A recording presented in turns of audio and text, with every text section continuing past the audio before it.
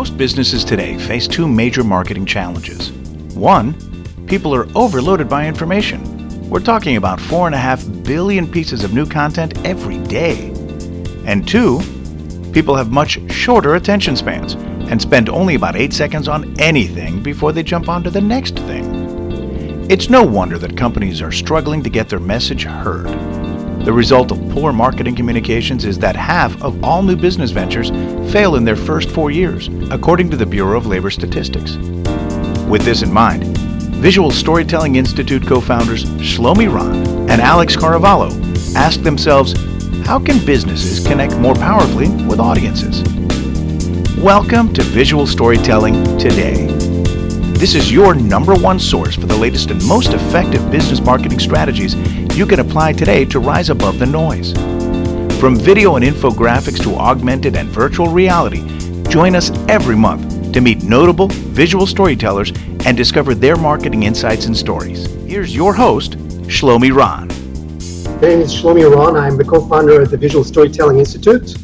And today I'm super excited to have one of the top infographics experts on our show today. Our guest, as you can see, is Brian Wallace. He's the president of the Now Sourcing, one of the world's top infographic design agencies based in Louisville, Kentucky, and Cincinnati, Ohio. He's really has some great success with serving some major clients like Twitter, Google, Pepsi. So welcome to the show, Brian. Thank you so much for having me, Shlomi.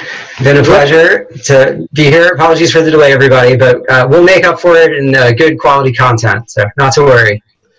Great. So as we like to start the journey with every guest that we have on our show, we'd like to know how you got started in infographics. What was your backstory?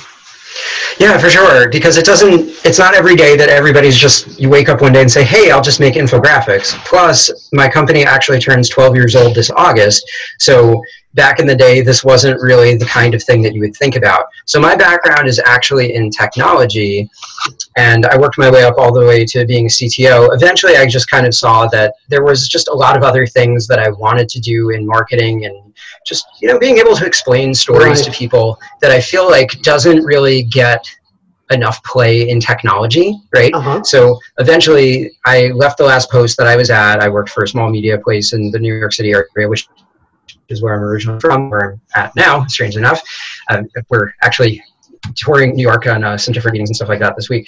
So in any case, I started my own company from there. And back then, we were doing, websites and different things like that you'd expect in IT consulting. But back in 2005, this was pre-social and pre-everything like that. And it was, after the bubble of the .com movement.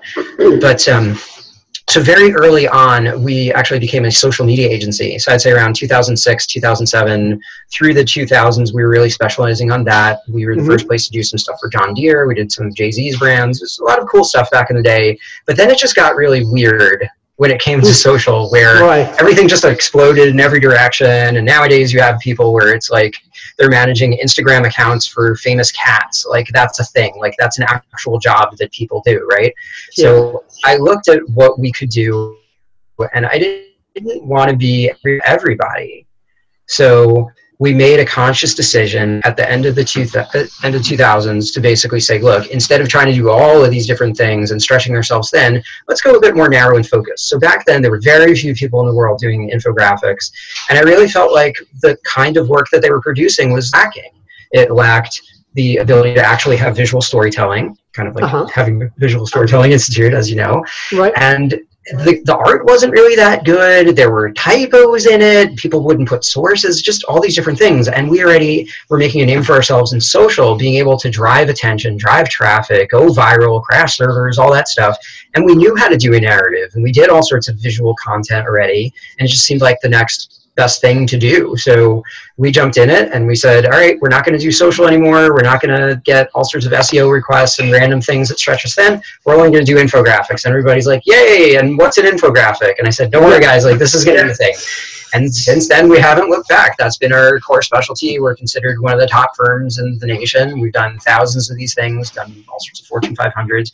And I think that a lot of people make this kind of mistake out there in the world, where a lot of people try to go full service but they don't realize what that means, right? So if you say you're a full service marketing agency, what the heck is that? I mean, does that mean you're going to do like street marketing, influencer marketing, email, conversion rate optimization? There's way too many things to be good at. Even in the world of design, right?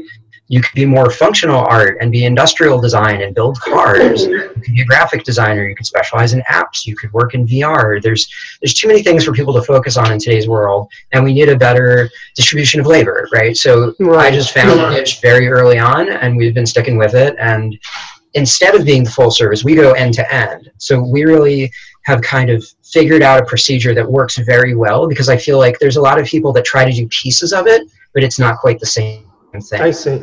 Yeah. Oh, so you practically started this new focus on infographics back like in the early 2000s. Yep. And dropped everything, all the social media, and just kind of created a niche for yourself. And did you have the skills, or you kind of had to learn this as you go? Yeah, I feel like it's not that different from what we actually did back in the day, because we used to help blog for Fortune 500 companies and get them coverage, and we would have visuals in it. I would just say that maybe the art form or the delivery vehicle itself has changed shape. So rather than doing, let's say, long-form blogging content, which is still kind of part and parcel with an infographic, sometimes stories go alongside with it. But I think that it's just a different end product with the stack of the skill set that we've already built through the years. And I feel like every day goes by, we'll make more connections in the media, just different things will continue to snowball. So I think it's just really building on a core set of strengths, not a single strength, but just a huge stack, if you will. Yeah, what I really like about your story is that, not only you change your focus in terms of a specialty, but you also change your location, which is kind of almost going to the Wild West, Kentucky, and try to build something new, which is really interesting. Can you talk about that? Yeah, I would actually. I find it personally very fascinating. So I have more than a theory, because there's data to back up what I'm saying, that as the years go on, aside from when we're having like a financial meltdown and all the housing crisis and all that stuff, I think people got a lot smarter, and that industry has been a little more scrutinized. Hopefully that won't happen again. Needless to say, it's very expensive to live in New York or LA or Silicon Valley or whatever. So there's all these places on the coast, and I'm not knocking it, whatever. I'm a New Yorker, so I'm kind of allowed to say it from both sides. Like I have a foot in both camps, if you will. Right. These places are so freaking expensive. And then on top of that, if you have like a family or you want to send your kids to private school, just forgetting all that, just like housing is ridiculously expensive on the coast. And I've seen data, I've seen surveys out there where like everybody in San Francisco, like they did a survey, like 80% of like everyone in San Francisco wants to leave.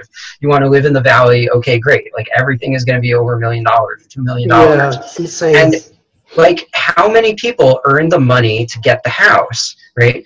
Even if you have the money, what if you get fired? What if your business goes out of business? It's such a risk that I don't really like that. So I think that there's plenty of great places to live in our great country.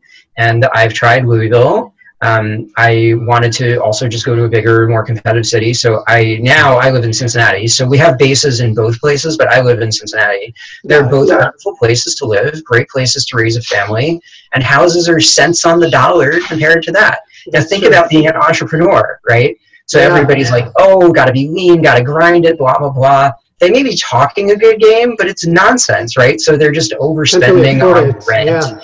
Yeah. Let's say you don't have enough money to save for a house, so then you're just renting forever. There are people like they never get that, or maybe they want to be married, they want to have kids, and they like don't have kids because it's expensive. What the heck is like? I can't abide by this stuff, dude. Right. And I have 6 kids, so I'm speaking from experience. Yeah, that's amazing. Yeah, so there was actually, The Atlantic has a column called City Lab, and a few years ago they interviewed us talking about like the steps that people take to really go and do a try for entrepreneurship, because the costs of everything are so much lower, even commuting. So I'm in New York today and I'm stupidly late because it's New York and like everything sucks when it comes. Do you know, like the average commuter in New York, I think it's like 90 minutes each way. That's horrible. That's a part-time job in and of itself. I mean, you're in Miami, right? And like, there's a lot of traffic there too. That's a big city. Yep. And I'm not Miami. Miami's awesome too, but I'm just saying, like, sometimes some of these places, it's just so ridiculous that if you're a startup, you literally have more runway by just not living in the cool places that you're supposed to be. Totally agree. You don't have to be anywhere. The world is virtual. Yeah. Smaller and everything's faster. Yeah, good. Sorry. So I think, this is a fantastic segue. I mean, now that we understand your journey, both from a discipline focus, but also from a life of entrepreneur and how you kind of chart your own path and picking a location that is also entrepreneur friendly. Maybe that's a good, shout out for the folks that are watching this. Something to consider when you're starting your next initiative or startup. Consider location. Location is an important variable. So now that we have some, basic background, can you give us like a sense, since we're talking today about infographic, how would you define infographics, and how many infographic types are there? And also, if you can touch on, I understand that your company invented VR, virtual reality infographics. Yep, sure. Fabulous questions. So let's start with the first. So an infographic is literally information graphic. The problem is, in today's world, nobody knows what that means. It's a buzzword, and it hasn't reached full maturity. So like, everybody knows what email is or SEO or what a blog is. Infographics are new to the scene. They're not even 10 years old. I mean, some people are going to argue with me on this if we open up chat, and they're going to say, no, there's been maps since the 1800s and USA, blah, blah, blah. But today's modern day infographic basically came on the scene in the late 2000s.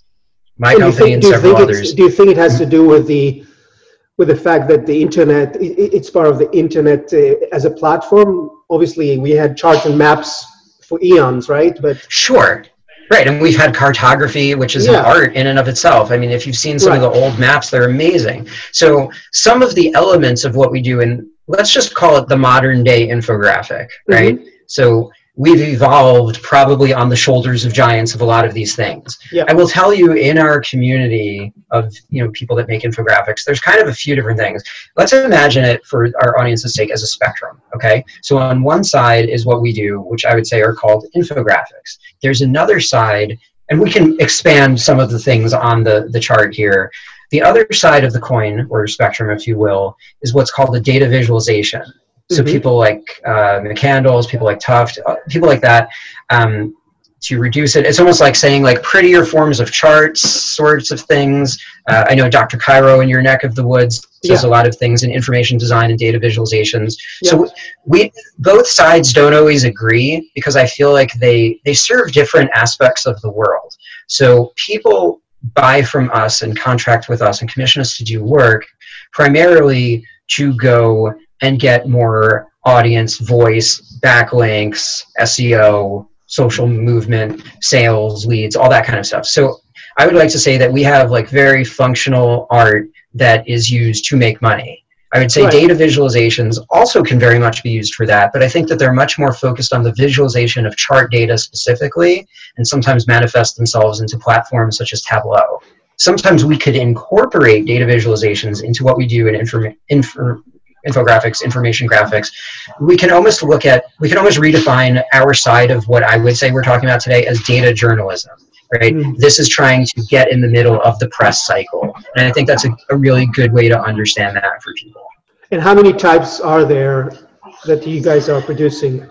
Sure. So it's hard to say exactly what we mean by types. So let's try to figure out how to break this down so it makes some logical sense. So first, we can call an infographic is a static graphic, right?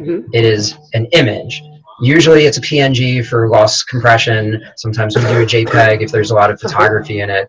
I've seen a couple other image types, but those are the typical ones that you'll see out there in the world. Now, sometimes people want some level of animation in it. You can make an animated GIF, or this horrible word that I've seen called the GIFographic, while I just bang my head against them. Yeah, exactly. I mean, it's like, it's so reductive. Come on, guys. Like, we can't come up with a better word, but animated GIF infographic. Let's just stick with that, right? Okay. So that is basically a giant animated GIF, but most of it isn't moving, right? So the whole thing is an animated GIF. It's not sections of animation. I would consider that a separate type, if you will. Then there are again, nobody agrees on terminology. So we have, some people will call it a video infographic. Some people will call it kinetic typography. Some people will call it a motion graphic, right? So some people call it an explainer video, whiteboard video. So everything that we're talking about today, Shlomi, can radiate out into a lot of different directions, right? As I'm sure you can imagine. So we've got the static, we've got the sort of motion, we've got the full motion. Then we also have something called an interactive infographic, which is sort of similar to video, but rather than hitting the play button in a video or watching an animated GIF, you can actually interact with it. You can click and scroll and drag. There can be computational parts in it where you can input things. Those are very cool, but I'd like to think that we'd all be doing more of them in this day and age, but the internet still kind of sucks. And especially if you're on mobile and the Wi-Fi is not that good. So I feel like sometimes it's not really great to do experiences like that until all of our technology, so the laptops and tablets and mobile things that we use, and maybe when we start getting into more of augmented reality and virtual reality, where we're not tied to these stupid keyboards and laptop screens and all that stuff, where we're basically wearing our computers, that I think we're really going to get into the next edge, which brings me into your next question. Yeah, so last year we pioneered the world's first sort of interactive, but we're going to just call it the VR infographic. Okay. I feel very much that industry suffers a great deal because everybody is always doing these proof of concepts and let's just do stories and let's do films, but that's selling it short. It's content, right? For doctors' offices, if you need to look and do brain surgery together and gather around it, or if you're in real estate, or if you're in virtually anything, right? It can apply to any kind of industry. I feel like there needs to be a narrative, there needs to be content. And soon, when we're not staring at our laptops and just going over the basic internet through our web browser, I mean, you saw the Apple announcement, they're baking VR right into the new computers, right? Yep.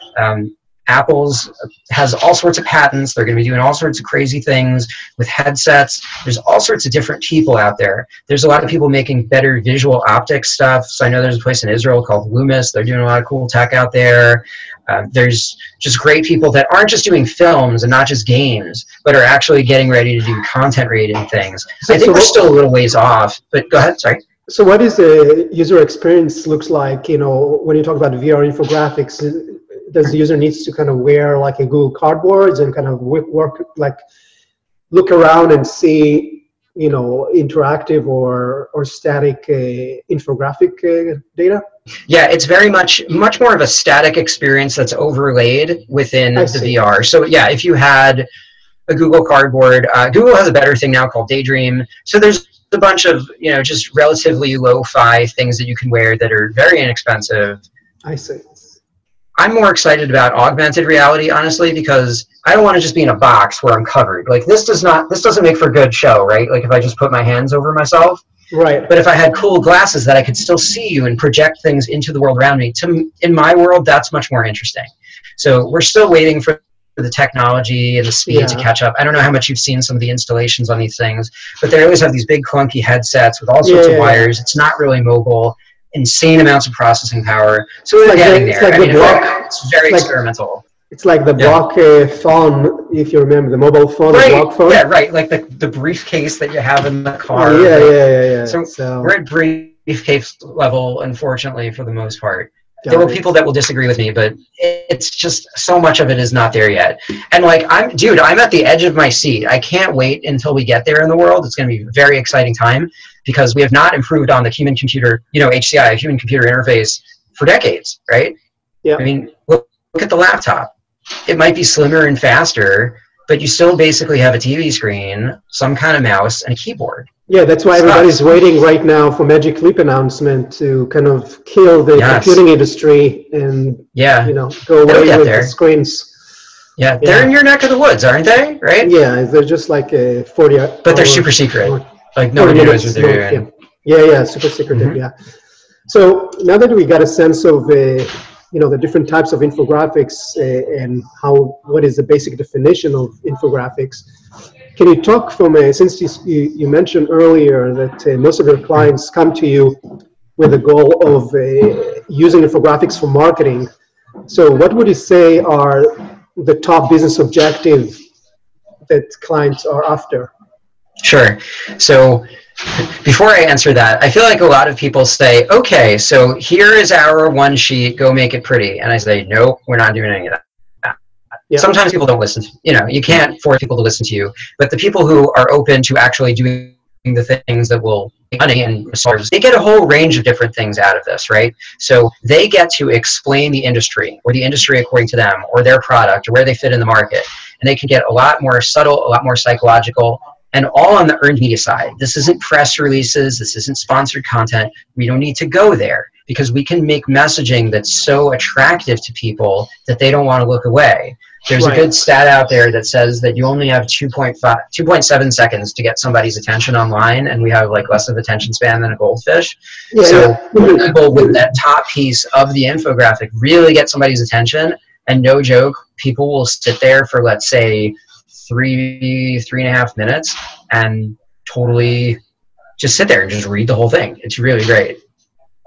Interesting. So would you say that basically the business objectives are, for the most part, under the earned media side, is really driving awareness? It's kind of the top of the funnel play, in essence, like the consideration piece? Yes and no. So yes, you're correct. Top of funnel, awareness, front of mind, the moment in time and all of that. Absolutely. But it also can drive direct sales and leads, because if we get it shared into some of the biggest publications in the world, that then, thousands and thousands of people descend on it, and social and all of that.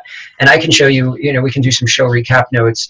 There are pieces that legitimately for half a decade plus are still continuing to share. I actually just had somebody reach out to us that we're doing work for that saw a piece that we did, I think about 5 years ago. So there's people that are seeing things for the first time that are 5, 6, 7 years old.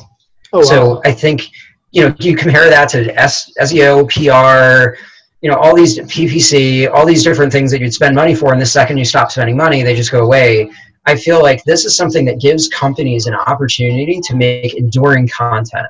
Let me say that again. Enduring content. So content is king, all that. We have all these fancy words. But if you think about enduring content that you can stay evergreen and relevant, but looks so good and tells such a good story that somebody that didn't see it 5 years ago, wasn't on the internet, maybe they were in college, other news cycle that can just continuously go viral. Like, we have a piece that I think every day is still viral on StumbleUpon and never stops, because it's just like in like one of their top things ever, right? So when you have things like that, what kind of company wouldn't want something like that to happen, right? Right. So as part of your engagement, it's the whole funnel. Yeah. As you're part of the engagement, you produce the piece, and you also are responsible for the distribution? Yes, exactly. So like we talked about before, so not full service, but end to end. So we do everything from coming up with a concept, or actually multiple concepts, multiple little story arc narratives that we know will do well in the media. Then we go back to the client and we say, here's all our ideas. Let's pick one together. Then we have 3 teams. We have a research team, we have a design team, we have a promotions team. So research does both the actual research, that's why it's called the research team, but also they do the storytelling. Because just a bunch of facts and figures suck. Like, nobody trusts data, right, man? I mean, 86% of all stats are made up on the spot. Anybody can falsify data. You can put together a survey. You can skew all the results. If Microsoft is writing a history book, Apple is not going to show up. Like, data is so subjective and so easily manipulated. But when you marry it together with a story, it really takes on a new life of its own. So that's the first thing. We build a blueprint. Go ahead. And just to kind of make sure our audience is clear, when you say storytelling, obviously, this is what we live and breathe here at VSI, but is your intention also basically that the content is presented in a format of a setting conflict resolution type of flow, or do you have other definition for storytelling? Right. I mean, I would say very much like you're saying, like with a funnel mentality, we look at a very funneled approach where the top piece has to be perfect. So we argue sometimes very loudly. If the team is watching this, I'm sure they can agree and everybody will nod. And sometimes I drive everybody crazy and just can't let go, where it's like, no, like the title has to be perfect. Like, this isn't right. We're not feeling it. Right. There's even tools out there that you can run titles and get like a title score that are pretty cool that we can share later too. So top of funnel is just so important. People need to spend a ton of time to literally sit there come up with a title. Like, do you know the site Upworthy? Upworthy, I think, does multivariate testing on like 30 different titles or something crazy. I mean, there are companies out there that spend hours just agonizing over the title, which is why we're agonizing over that even just on the show, that it's so super important to get that title right. The start of the story is going to make or break your success. And then we have to pair that to the visuals. What kind of narrative are we telling, both from a words perspective, a data perspective, and a visual perspective? So we spend a lot of time on that, and the teams actually work together. So the researchers that are writing up the story aren't just doing it in a vacuum, because let's say the designers look at it and say, well, this is crap, or I don't understand that, or I don't agree with it. So they have to be happy. And then the people who are going to promote it into the media are going to say, guys, like, this is boring. This sucks. This is like a good idea 5 years ago. No. So everybody like really just cross trains on it. Not that everybody's doing everybody's job, but it's very interconnected, or it just doesn't work. Yeah. No, this is cool. And how much these programs run for, just to give a sense to our audience? Pricing? Yeah. It's pretty custom. I mean, I know there are people that are cheaper out there, but I think you get what you pay for. A lot of people come to us because we're able to get just insane amounts of press for people that they don't have to like even have PR places sometimes. So we're generally like single digit, high thousands, so generally like 5-10 grand. And there are people that are less, and I know there's like the do-it-yourself tools, but come on, man, like, do you build your own car? Do you build your own house? You're not going to get results from like templates usually. And again, I'm outspoken and people can argue with me all day, but they're wrong probably. And information's going so quickly. Journalists are over capacity. People need something that at a quick look makes sense, but has an insane amount of data that sells it and looks beautiful. So we just fit the mark and have a lot of great relationships. So that's really what comes to mind there. Cool. So when you think back about your work in the infographic space, can you pick up maybe 1 or 2 examples that you really like and explain why? Just so we get a sense of what makes a successful infographics from your opinion. Absolutely. So one of, I would say, the crowd favorites out there, I'm not sure it's like my favorite design ever, but that's beside the point. I think it tells the story of your question quite well. So if anybody does a Google search for the psychology of color, they will see this very colorful piece with color wheels and a bunch of paint splotches on it and all of that. So probably 5-6 years ago, a painting company. Now, paint is boring, right? Like behind you, it's like there's a phrase like watching paint dry. Paint is not super sexy. What are you even going to do? So the company comes to us and they're like, all right, we see that you do this great work. We want that for us. Go make us stars. And we're like, okay, I mean, you're a painting company. We'll do what we can. So we did everything from the conceptualization, doing all the research, doing all the storytelling, implementation, obviously design, implementation, promotion, and it caught fire on the internet.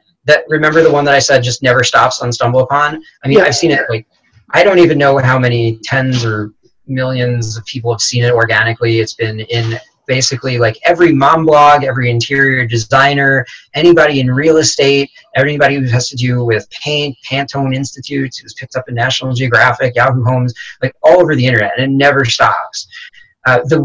Believe it or not, the week that it came out, and like the first week it came out, it just caught fire like crazy.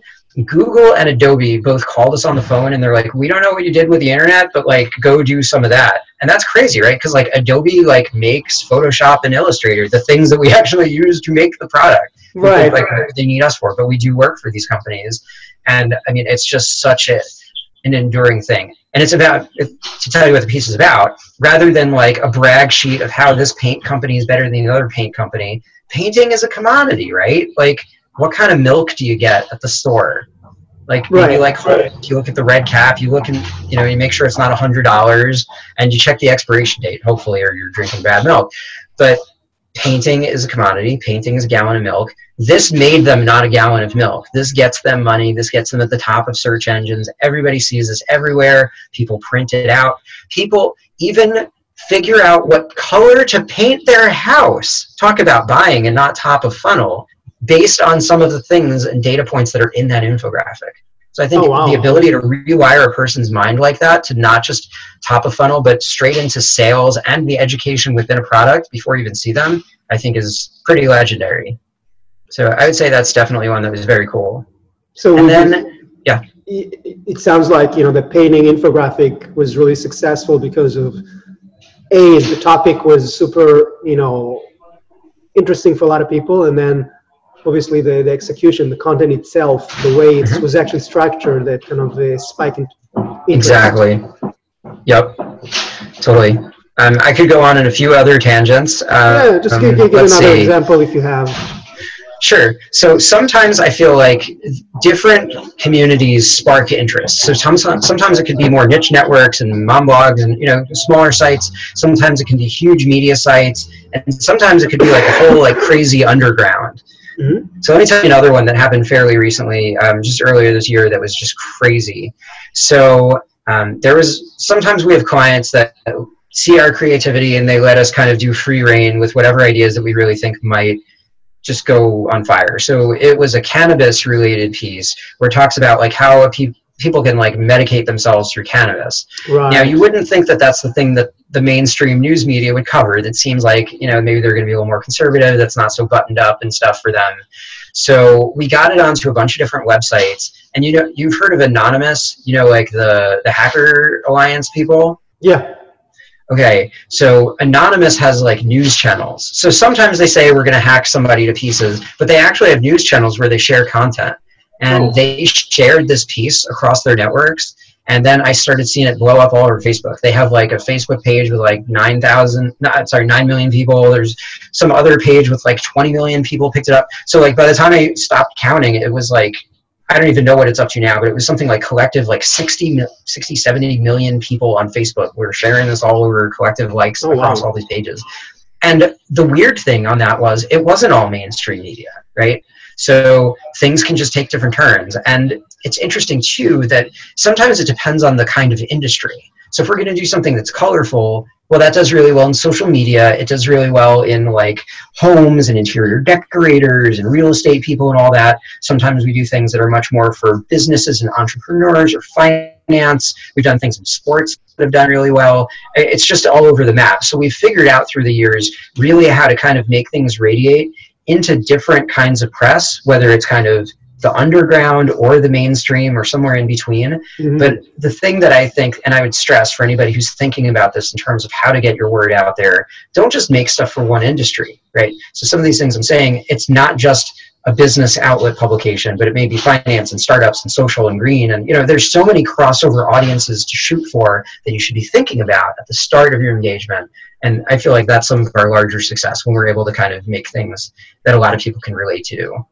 Yeah, it sounds like, from that angle, your company is not only just focusing on the infographic design, but actually has a kind of a powerful PR engine, because that's the other part of the equation, promoting that piece.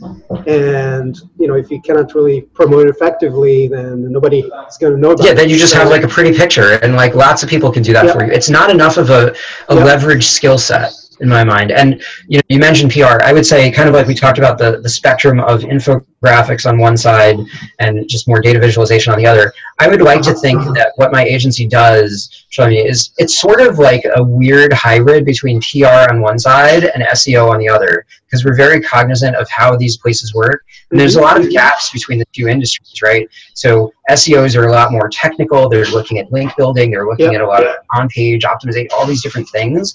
And PR might just be looking for media hits, and they're not looking at, how things are linked and all of that. So I feel like sometimes we can really be a very effective bridge between organizations that they can get really excited about and get great results, so they can all help each other. Yeah. So this is a great, actually fantastic transition to my next question. So now that we understand a little bit about the world of infographics, you gave us some examples, the end-to-end process. So how would you measure success of the infographic program? Obviously, you talked earlier about the business objectives, and maybe if you can give us a sense of what are their success criteria. Absolutely. And it's a very important question, because if you can't measure success, how do you know if you're successful, right? Yeah. So, we're not just putting pretty pictures on the internet, we're putting out pretty pictures that make money. Now, we can't always translate it into direct dollars, because sometimes it could be a long sales cycle. I'm not responsible for the company's overall integrated marketing efforts. Maybe they're not maybe their landing pages aren't good. I mean, there's too much complication that's outside the realm of this question. But the question is, how do we measure success so that we can show clients that something's successful? So I would say the best indicator that I've seen to date is high quality inbound links. It's not the be-all, end-all measuring stick of everything, but I think that's a really good yardstick. So when we are done with an engagement, after we're done promoting, we actually hand people over a report that actually shows all of the different places that we've had pick up the story, and we organize it by something called domain authority. So for the uninitiated, domain authority, or DA, is a metric that was started by what used to be called SEO Moz, but they changed to Moz when they pivoted away from like being an SEO agency, and now they're more basically a tools company for the SEO industry. So right. DA is really good because it basically gives you a very quick measuring stick. Again, it's not perfect. Remember like Alexa Rank back in the day? Oh, yeah. It's kind of like a version of that, but it's a scale from 1 to 100. So if your website sucks, it's a 1. If it's Google, it's 100. Yeah. So we're always trying to shoot for, if you're on like Forbes or Entrepreneur or Huffington Post or National Geographic or Upworthy or NASDAQ or wherever we're in, the more well-known sites are probably very high on the list. But it's not only getting the highest ones, it's also getting things that are relevant. It's getting things that are driving traffic. It's a niche audience sometimes, influencers, bloggers. So it's really just hitting things on so many strikes, because when we start promoting, we're getting the word out everywhere. Plus, we write for a number of different publications. We're able to get things out to some of our audiences. You mentioned I'm on the board at Google, so sometimes I'm able to get some things through some of Google's small business channels. So yeah, it just kind of depends on the nature of the engagement. But I think that's the best thing, because a lot of people say, well, what about social shares? I'm like, yeah, you want to like go call some dude in, like the Philippines that's going to make a bunch of fake likes? That's crap. It's too easily engineered. None of this stuff is any nonsense like that. So it's all earned media. We're not like paying people under the table, getting everything lit on fire and thrown in the garbage. And you don't use paid media either, right? Not at all, correct. We want to present that we are beyond reproach. So the second we start playing with paid media, I don't know, I think other things can be manipulated. So we recommend to our clients, if you want to augment anything we're doing with paid media, that's you. We only focus on just straight up earned media. That's our specialty. Because again, you want focus. If we start doing paid media, we have to have a whole department of like media buying and stuff. It just doesn't seem like it's necessary for what we do, and we're able to catch fire. And this is, let me add, this is especially valuable for, let's say, a larger brand. So if you're a big Fortune 500, the second you start going to all the big publications, all the business development people will approach you and say, oh yes, here's all the sponsored content, blah, blah, blah. And that's okay. I'm not knocking it, but it's like, sometimes it costs a lot of money, and it's not a guarantee that people are going to read or buy or click, and that sucks. So we're able to just say, look, here's a compelling story that we know your audience because we worked with you for years here, and then they run it, and then the brand's like, how did you do that? It's like, because we know what they want. It's not rocket science. It's just hard. Right. It doesn't scale so easily.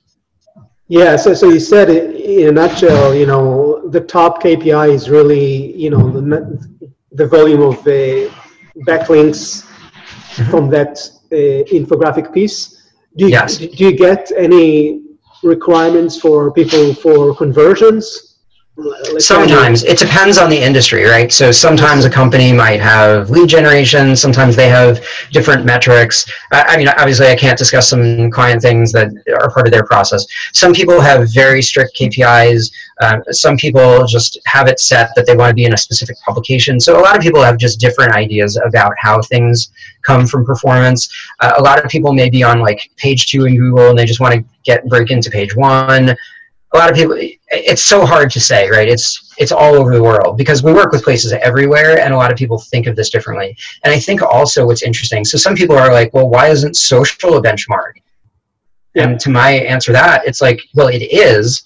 When we get something on, like if we get something on Inc. and then Inc. runs it on their Facebook page that has 2 million people, well, there's your social proof, right? Like some people are like, well, can we put it on our social channel? And they have like 80 followers. I'm like, yeah, sure. But that's not what we're depending on. It's going on a specific landing page or blog post that's a lightning rod that all the other places are going to pile on, whether it's social shares, whether it's linking to, reblogging it, whatever, right? That's what we're doing there. I see. Yeah. So when you mentioned lead generation, just a kind of follow-up question, do you have infographics where you have like like a data capture mechanism embedded in the infographics? Right. So usually how that works is that's working on the landing page. Sometimes that's working on the embed code. Sometimes there's lead capture forms. And this is a question that can divert into a lot of different directions. It kind of just depends on how the client is set up and what they're trying to do, because it's a lot of variables to it. We try to keep the landing pages quite simple. I think sometimes people get the wrong idea and they overclutter it. And I say, guys, like, it's more important that they enjoy this content, stick around, and go for more. Every now and then we'll get into a fight where people will want to like put like a lead gen paywall to even see the infographic. It's like, what are you doing? Come on, like that world's over. They want to see the content. Sometimes we give in. It's like, all right, fine. Here's like a snippet of it, and you have to like put in your information at the end. It's fine. I don't really believe in that. I think a better tactic, if you really want that, is maybe you have like a higher quality PDF to go download it and print it. Like, we just did a piece that was all about the cybersecurity industry, talking about phishing attacks. I mean, you've seen all the stuff in the news. It's a nightmare right now. Yeah. And everybody wanted this because it had so much information about how to identify if you're getting screwed on an email that, you know, tons of people wanted the printable. So the company's like, great, let's put up a form if you want this in print form. Nice, like little, I think it was like letter size or something. So everybody wanted that, and that was a great success. And now that helps their lead gen engine like crazy, right? Like they've been doing really well off of that. Right. All right. So another question that I'm sure you've been thinking about quite a lot as a business owner is, what do you think about what is the future of data storytelling in terms of style, content, tools, audiences?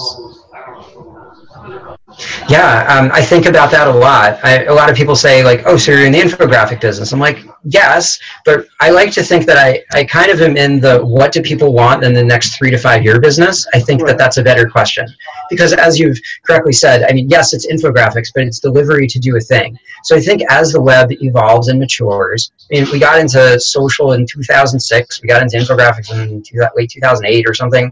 So I'm always trying to get into stuff early. So I think the next thing that I'm watching very closely is AR and VR. I think that's where it's at, because it's going to fundamentally change the pipeline of computing power that you need, the way that you interact with computers, and the internet pipeline that you're going to need to push all of this stuff in. So it's very complicated. There's a lot of smart people working on it. And I thought, you know, if we had this conversation in March of last year, I would have been like, you know, smiling a lot more and excited, but I'm almost frowning a little, because I'm not saying it's a dead industry, but I would never say that, but it's just slower than I think a lot of analysts predicted. I mean, I just saw in TechCrunch today, there's some kind of like AR glasses place had like 15 million in funding that just shut down. Yeah, no, I think the Apple announcement that they're planning to that may go way up. AR, you know, that's going to lower the, you know, barrier to entry to a lot of people, and that's I think the missing thing, because most people are required to download and install a mobile app in order to. Yeah, it's stupid. So. And then to have all this other clunky hardware. I mean, look at our lives, Shlomi, right? Like, everybody's got, like, maybe you don't have a desktop anymore. Maybe you just have a laptop, but you have some kind of thing that we'll call a computer. Yep. Then you probably have a tablet or two, and then you probably have a phone. So you're telling me now I have to buy another contraption for another hundreds of dollars? It's just not practical. Okay, so some people might also have a gaming system. So like PlayStation is super smart. I don't know if you've seen PlayStation VR. That's very attractive. We were messing around with it with some folks this week. And it looks cool. It's got a lot of lights on it. But a lot of these contraptions, you basically would look like a complete moron walking around on the street. Yeah. And that's part of what's wrong with it. So we have to get to a place where it's comfortable to wear. It doesn't make you fall over and make you want to vomit. And it just doesn't look like you're an idiot. Like, remember Google Glass, that kind of crash and burn. And you looked like an idiot, and everybody was afraid that you're going to like be recording them. So we have to get the appearance right. We have to make people feel comfortable. Do you remember back in like the .com? I don't mean to divert too much, but I think appearances are so important. Since we are talking about visual storytelling, I would be remiss not to bring this up. Do you remember back in the .com days? Do you remember the Aran chairs that Herman Miller made? Yeah, of course. Those?